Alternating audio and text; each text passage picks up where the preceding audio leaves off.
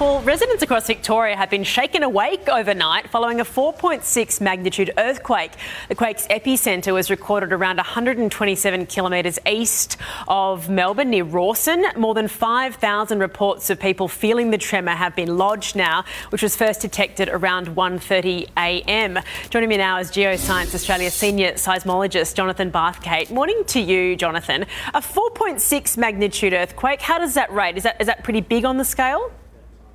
Yeah, it's quite a decent shake for the Victorian region. We get about 100 magnitude 3s across Australia every year, half a dozen magnitude 4s and a couple of magnitude 5s. So not a particularly common earthquake to have. People are describing it as a bit of a rumble. They heard their doors shake. Can we expect any aftershocks in the coming hours or days even? Yeah, it's certainly possible.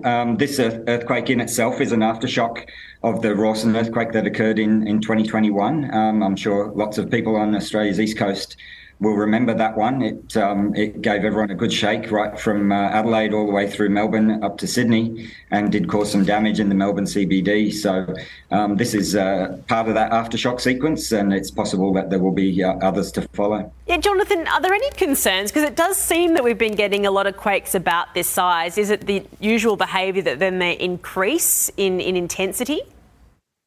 It's quite normal. This area of Victoria, particularly the Gippsland region, is one of the most seismically active parts of Australia, along with the Flinders Ranges in South Australia and southwest of WA. So we do tend to get quite a lot of earthquakes in this area. But this one is a little bit different, being that it's part of this aftershock sequence from the main shock back in 2021. Well, let's hope that they just stay at a rumble. Jonathan, thank you so much for your time and expertise this morning.